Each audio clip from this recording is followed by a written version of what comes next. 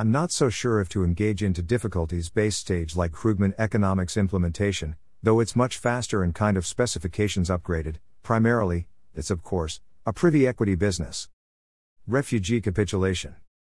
I think that refugee status re-escalation is not necessary nor is possible at all in general. In this case, I think a working laptop with a benchmarks-based smartphone is the primary case worth concerning consideration. Photo by Shu Haiwei on Unsplash.